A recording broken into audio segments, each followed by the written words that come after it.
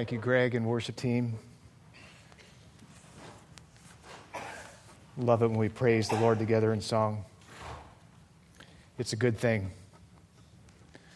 I'm blinded by the light. Don't go to the light. Don't go to the light. So we'll see who's thinking clearly this morning. What is a group or a collective name for the following animals? Ants. Colony, that's correct. Wolves. Very good. Geese when they're on the ground. Gaggle is correct. Kittens. Litter is correct. Cats. Yeah. So here's what I got. So this is from the internet, and as you know, everything is correct on the internet, right? You don't ever question anything. Clouder or nuisance? There's actually a couple other names for them as well. Chickens. You know, that's what I would have said, but brood. Frogs. Army. Cheetahs. Coalition. Buzzards. Wake. Bullfinches. Everybody knows this one, right? Bellowing. Foxes. Leash. Gorillas. Band. Hedgehogs. Array. Lizards. Lounge. Seriously. All right. It's from the internet. Come on, don't argue. Lions. Pride. There we go. Let's see, I got a few more. Crows. Murder is correct. Cockroaches. Intrusion. Owls. Parliament, that's right. Salamanders is Congress. Something about that makes sense. Yeah.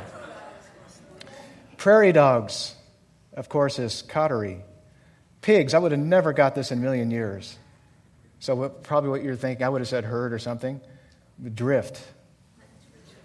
Wombats. Write this one down. Wisdom. Who knows? And the last one I'm going to give you is alligators, and that, of course, is congregation. Congregation. Seriously.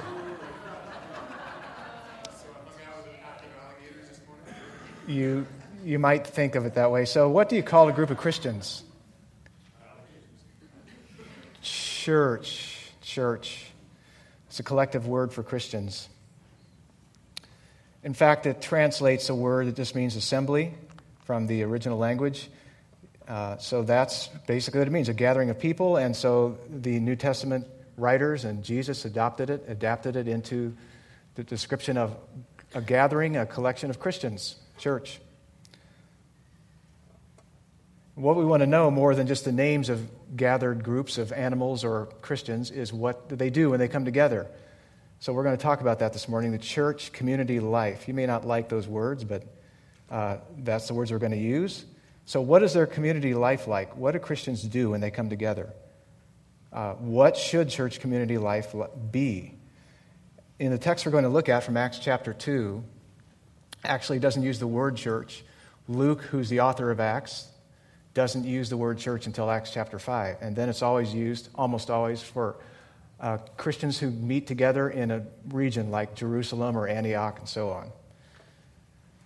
So this passage doesn't tell us everything about the nature of the church, but it does tell us about what a snapshot of church community life. So let's look at it together.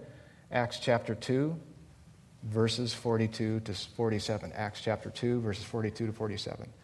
This happens right out of the first sermon that Peter preached after the Holy Spirit came upon the people at Pentecost.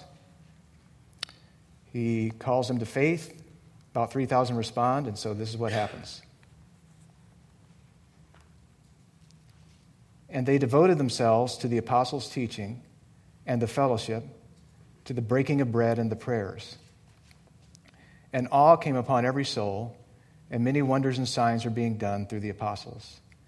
And all who believed were together and had all things in common. And they were selling their possessions and belongings and distributing the proceeds to all as any had need. And day by day, attending the temple together and breaking bread in their homes, they received their food with glad and generous hearts, praising God and having favor with all the people. And the Lord added to their number day by day those who are being saved. Father, we need your help this morning to understand and apply your word. We need to grow in our appreciation for what you designed the church to be, how you designed it to function.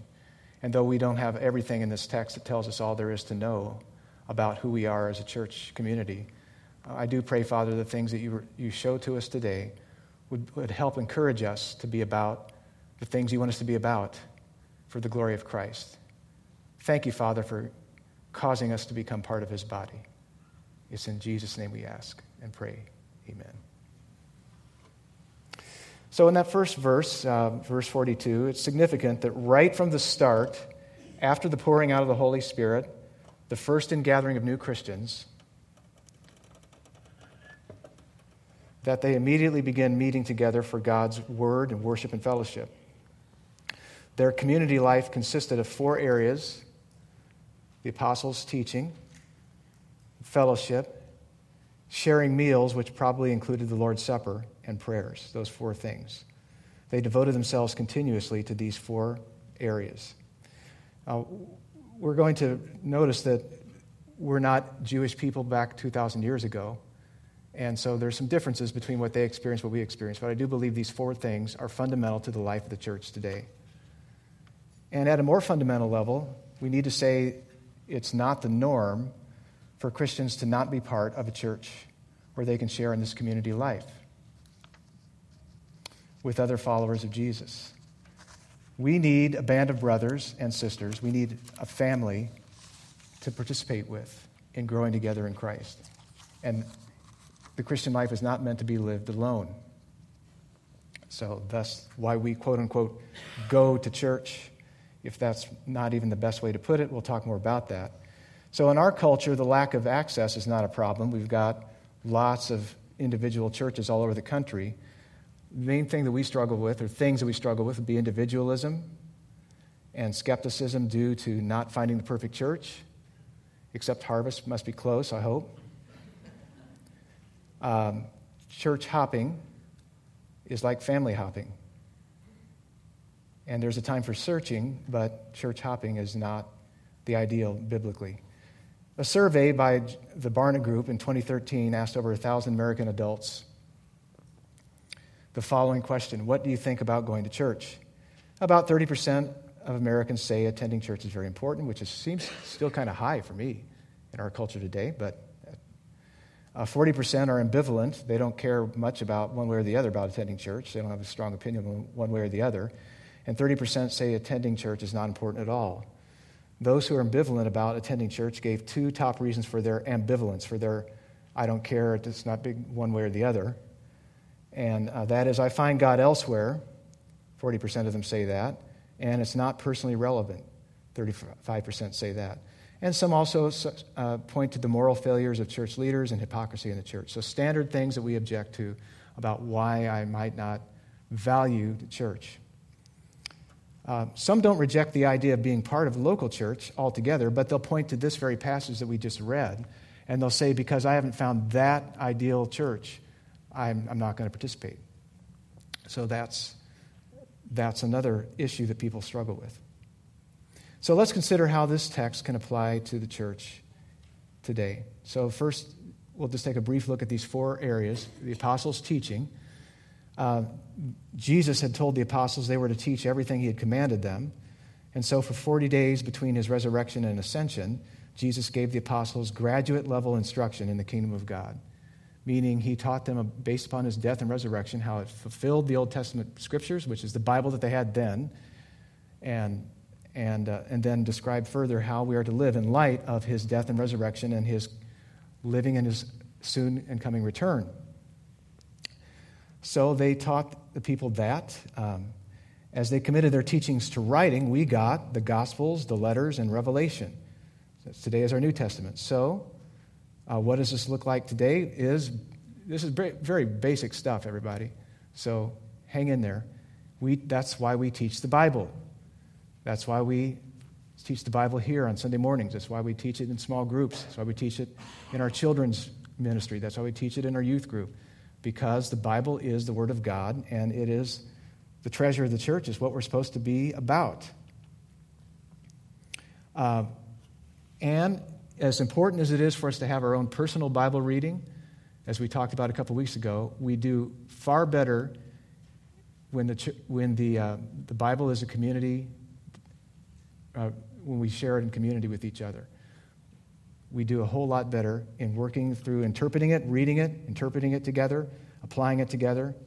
We need to study and apply the Scriptures together in community. In fact, I think one of the neatest things going right now is the Wednesday morning group. It meets at Sherry Richter's house. Wednesday evening group. Sorry, I knew better than that. They're just reading through big swaths of the Scripture, like chronologically, and they're getting a lot out of it, and they're having fun doing it. Is that fair to say? Yeah. So, I mean, just the Bible is adequate. It's the curriculum that we use. And we might find tools that help us understand it better, but bottom line is the Bible is not just a springboard to take off for our own ideas. Oftentimes it gets used for that. People will say, well, we teach the Bible, but it becomes more of a springboard to spring off into what I really want to say is, as opposed to saying what the Bible says. The remaining three areas, fellowship, breaking of bread, and prayers, I'll just briefly talk about. We'll get more into fellowship later. But fellowship is the word. You may have heard this. A lot of churches have a Sunday school class or something by this name, koinonia. It's a Greek word that means shared common life together, what we share in common. Basically, fundamentally, it's also used to talk about how we are united with Christ. So we have living fellowship with Jesus Christ because we are united to him through the Holy Spirit, and he lives in us, and we live in him. And so that's the foundation for our Christian fellowship together. But the word here is used for what we do when we're together. So they continually shared life together. We'll talk more about that in a minute. Breaking of bread basically means they ate meals together. So if you need to have an excuse to get together with other Christians and eat, right here. And they did it. They ate meals together. That often included the Lord's Supper. And then they prayed together. Whenever they met, prayer was central. Okay, so then verse 43, we see that all came upon every soul, and many wonders and signs were being done through the apostles. Just as Jesus did miraculous signs when he was on earth, so did the apostles, as evidence that they were sent by Jesus as his representatives to establish his church. In this way, they were unique. They weren't doing signs as magicians just to wow and attract people, just the same as Jesus was not doing that, but as signs of the breaking in of a new age. This is the Jesus community is being gathered. There's a new work going on, so God granted them signs and wonders through the hands of the apostles to demonstrate that they were his authorized representatives, and they were carrying on the message and the work of Jesus Christ. The Holy Spirit who empowered them also was the one who miraculously causes the new birth. So it's a miracle that any of us, if you're a Christian today, you are a living miracle because God's created in you new life that you could not have done yourself. You couldn't have started yourself. You couldn't have jump-started it yourself. It is just God miraculously giving you new life in Christ. So that is one of the greatest miracles of the Holy Spirit. The church by nature, then, is not merely a human organization. We're united to believers, to the risen Christ, by the Holy Spirit. The church is being created by the Holy Spirit who works in power and to and through the church in ways that are very subtle and in ways that are very overt and obvious, very obviously, miraculously, and very often in the mundane every day as well. So the Holy Spirit is the agent of growing us in Christ together. He is at work in our body. And while it's true that every Christian is indwelt by the Holy Spirit, the New Testament describes us as Christians as being united to a body, the body of Christ, the church. So when we're born again, when we get new life in Christ, We are united to his church. It's not something that happens later. It happens from birth, new spiritual birth. And therefore, there's a dynamic that happens only when we're gathered together that we miss out on when we don't gather with other believers. The less we participate in church community life, the less we experience of the working of the Spirit, since he works in unique ways when the church meets together. Now, sometimes we experience the Spirit's Christ magnifying, Christ conforming work, which is the Holy Spirit is so about that, so about magnifying Christ, causing us to see how glorious he is and drawing us to him and conforming us to him. That's the work of the Holy Spirit in our lives. That's his goal. That's his job. That's what he loves to do. And sometimes we see that in amazing, miraculous ways, and other times most of the time we experience it in the normal week in, week out participation in community life. So one thing we don't want is the ministry here at Harvest. If the Holy Spirit were to exit our lives, would we be just the same? We want the only explanation for what's going on at Harvest, or any church that preaches the gospel, to be it's the work of the Holy Spirit. And again, that doesn't always mean the big, glitzy, glamorous things, obvious things, but in subtle ways and in ways, all kinds of ways, the Holy Spirit is at work, and we desperately want his work to be the powers of the church. In verse 44 and 45, all who believed were together and had all things in common. And they were selling their possessions and belongings and distributing the proceeds to all as any had need. So this is one real tangible expression of koinonia, of fellowship, of community life, is meeting one another's needs. It's basic community 101. Because of their relationship in Christ, they love one another as a family. You know, family members each have their own things, right? I mean, we have our own clothes, we have things, our own computers, and so on and so forth. But when another family member is in need, they will meet the need to whatever extent they can. Of course, we try to teach our kids to share, and hopefully we are making progress in that area, even when they're growing up. So it was like that in the Jerusalem Community Church. This wasn't communism.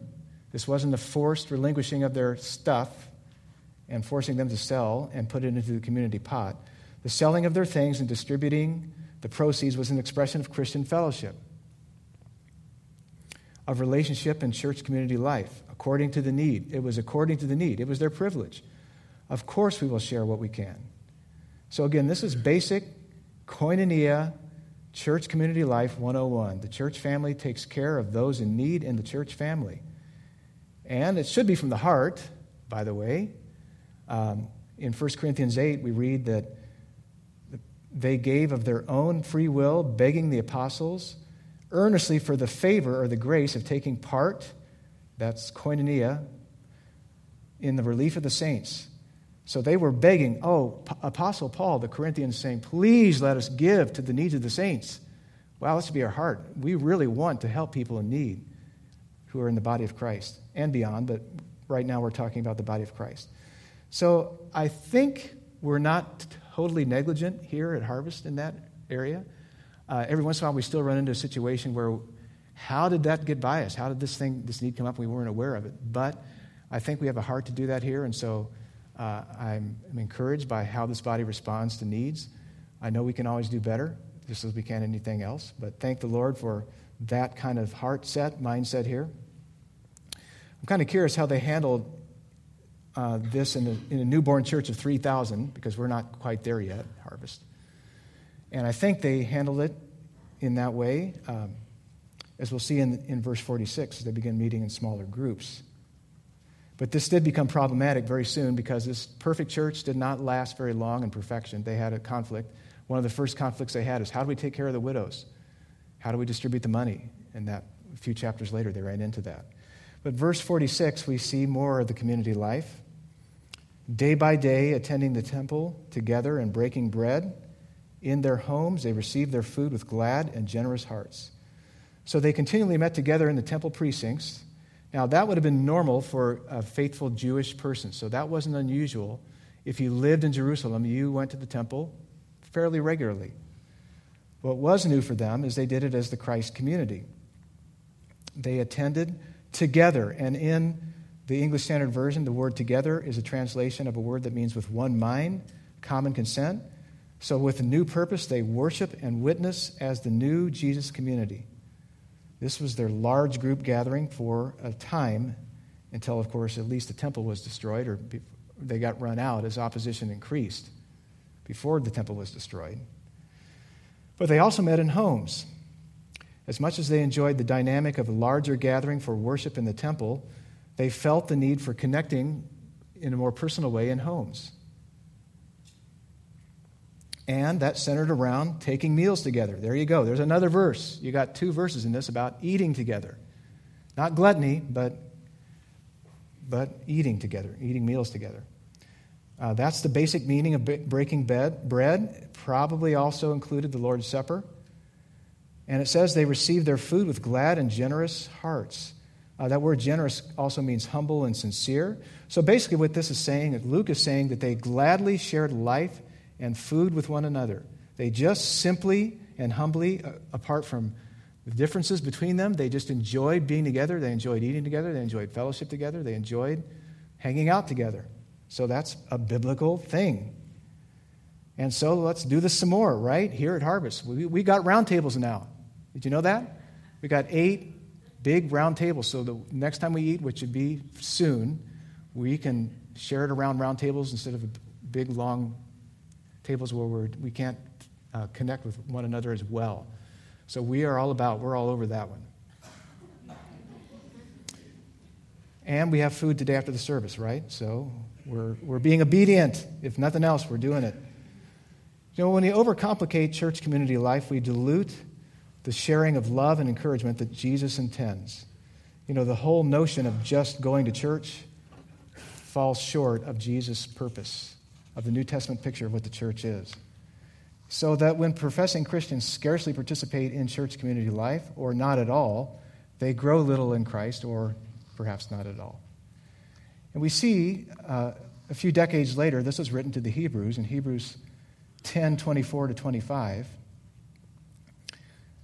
The author exhorted the people to let us consider how to stir one another up to love and good works, not neglecting to meet together, as is the habit of some, but encouraging one another, and all the more as you see the day drawing near. So we encourage one another. We share what God does in our lives. We share His Word together so that we can help one another persevere in faith, how the Lord is blessed. We talk about how He's disciplined us, how He's taught us. Mutual accountability. Hey, did you hear the sermon last week? Yep. Do you remember any of it? Nope. Well, okay. Well, we talked about prayer last week. So did anybody pray this past week? You know, we engage the Word. We talk about how God's working it into our lives. And we need to come together to do that. And he says to do that all the more as you see the day drawing near. So one thing we should be reminding each other of is Christ is coming back. I mean, really, Christ is coming back. I don't hear him talking about that on CNN, scarcely even on Fox News, or ABC, NBC, or the only place you're getting it is the Bible and church. So there is an end coming, and it's a good end. People, well, the world might come to an end, global warming, all of that. You know, stuff happens in the world, disasters for sure, but Jesus is coming back. So did I tell you today Jesus is coming back? And does that encourage you? Do you want him to come back? Yes. Yeah, I mean, we should just be so eager for that, and we should be talking that up because we're not hearing it anywhere else. So if nothing else, before you exit the building today, remind someone, hey, did you know Jesus is coming back? Are you ready? Are you one? Are you eager for that? In fact, earlier in Hebrews, this one's not up on the screen, Hebrews 3:13 says, exhort one another every day that none of you may be hardened by the deceitfulness of sin. So that tells me I can harden in my sin deceitfulness in a day or less unless one of you exhorts me, encourages me, and says, hey, Pastor Gary, how's your walk? And I have to answer. And you can encourage me with the scriptures. You can say, I'm praying for you. We need that frequent engagement in order to not be hardened by the deceitfulness of sin. And that happens when we're together, not when we're not together. We need each other. We need Jesus, but we need each other. How can you love Jesus and not love his church? Church isn't perfect. I know. How can you not love your family? Family's not perfect. I know. Family isn't perfect, but we love one another. You can't choose your family. We can choose our church, but once we're in it, let's not be flaky, right? Flakiness is not a good choice. Let's be for one another. All right. Continuing on, verse 47. Praising God and having favor with all the people. So just continuing what he just said, they met in the temple in large groups, they met in small groups in homes, they ate gladly and joyfully, they encouraged one another, praising God and having favor with all the people. So joyful worship and exaltation of God and love and care for people do not contradict, but rather they confirm and contribute to one another. What I'm saying is God is high exalted, he's holy, he's majestic, and yet he's compassionate and merciful toward people. So as we worship God for who he is, then we will grow in joyful exaltation of God as to how majestic and glorious and holy and high and other he is, and how compassionate and merciful he is at the same time. It's not either or, he's both. He's both of those things all the time. So some churches, in an effort to exalt the worship of God, lose connecting with people. So you can see a big empty cathedral and imagine that, 3 people meeting in a huge, majestic church. Or others, in an effort to reach people, lose God. An extreme example of this might be so-called atheist churches. Have you heard about that? Yeah. So the concept started with 2 British comedians who told the press, if you think about church, there's very little that's bad. It's singing awesome songs, hearing interesting talks, thinking about improving yourself and helping other people, and doing that in community with wonderful relationships. What part of that is not to like, says the atheist. So they want to come up with their own alternative. He says, the problem with me is I don't believe in God. So they started this thing called the Sunday Assembly. And those have started to spread around the world.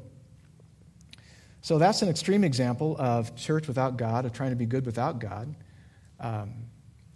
But at the same time, churches can so focus on people's needs and trying to win the favor of the culture that they practically diminish God.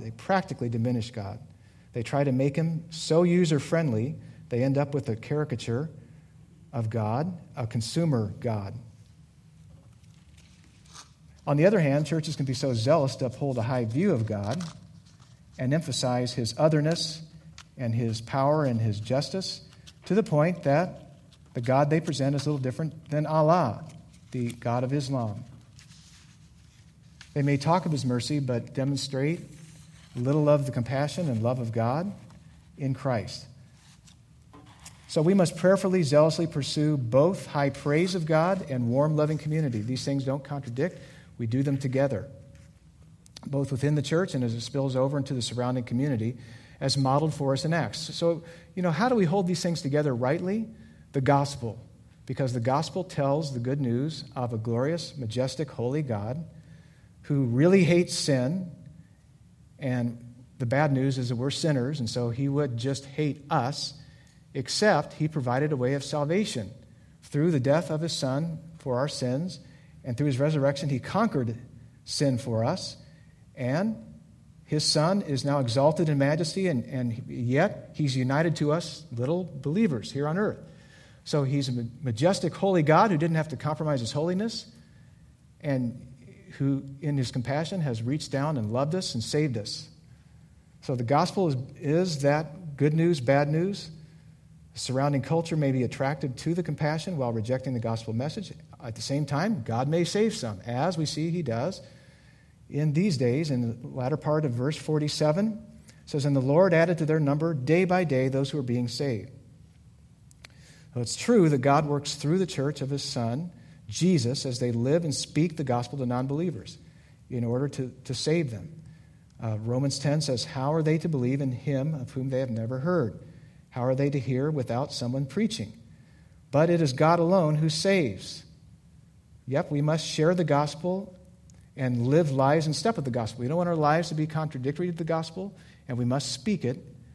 God works through that to save people. But he, Father, Son, and Holy Spirit are the ones is the God who gangs up on people and saves them. We are the message delivery people. But notice how Luke puts it. And the Lord added to their number day by day those who were being saved. As they were being saved, the Lord added them to the church.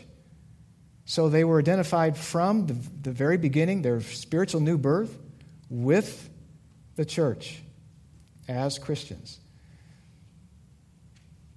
So this was a unique cultural setting, the Jerusalem, the Jews, the temple, at a unique time in the history of God's unfolding plan of redemption, the outpouring of the Spirit. Jesus is just raised, so we're not in that time, we're not in that culture. However, we really believe that these things really apply to us today. Apostles' teaching. Well, let me just close with this.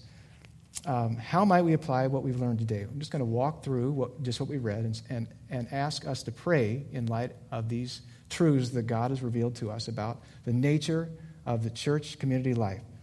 So first of all, let's be devoted to Bible teaching, sharing life together, meals together, and prayer. I mean, basic stuff. This is very basic stuff, but things to not forget. Bible, teaching, sharing life together in fellowship, sharing meals together, and praying much together. Secondly, let's keep asking that God will work in the power of the Holy Spirit in our gatherings. Just ask, shamelessly, ask God, move in your Holy Spirit. When we meet in our small groups and our large groups, we need your Holy Spirit. We don't want to just get the results that we can do. That doesn't do us any good. It can lead to pride or it can lead to lack of growth. We want the power of the Holy Spirit at work in our midst. So asking God for what He loves to do. And then thirdly, let's meet the needs of others by sharing what we have in terms of time, gifts of service, and meeting material needs. And then also let's pray that our large and small group gatherings will be characterized by unity and joy, gladness of heart, and good food. Yes, good food. Gladness, joy, encouragement, really interacting with the Word together. Not only that, something besides Seahawks and Blazer games and kids, although all those things matter to God, especially our kids, Seahawks and Blazers, they're people. Russell Wilson, he's got a great Christian testimony, the quarterback of the Seahawks. But anyway, we need to do more than just talk about, the weather and stuff like that. And then we pray that we overflow with praising, exalting God, and compassionate community, love for people, and that God would grant us favor with people. And then also because God saves, we long for and are burdened for and pray that people would be saved. People in our families would be saved. People in our community would be saved. Let's pray it generally. Pray it, God, save more people in our community, whether they come to Harvest or not. Give us connections with people that need to be saved, as well as our family and friends that we know need to be saved. Let's just keep praying these things over and over again, knowing that God loves to save people and He works through our prayer and our witness. Ask that we be a church that is welcoming community for people to receive Jesus and get connected and grow, both when we're scattered, that we would be those kinds of people that are able to connect others to Jesus, and when we're gathered.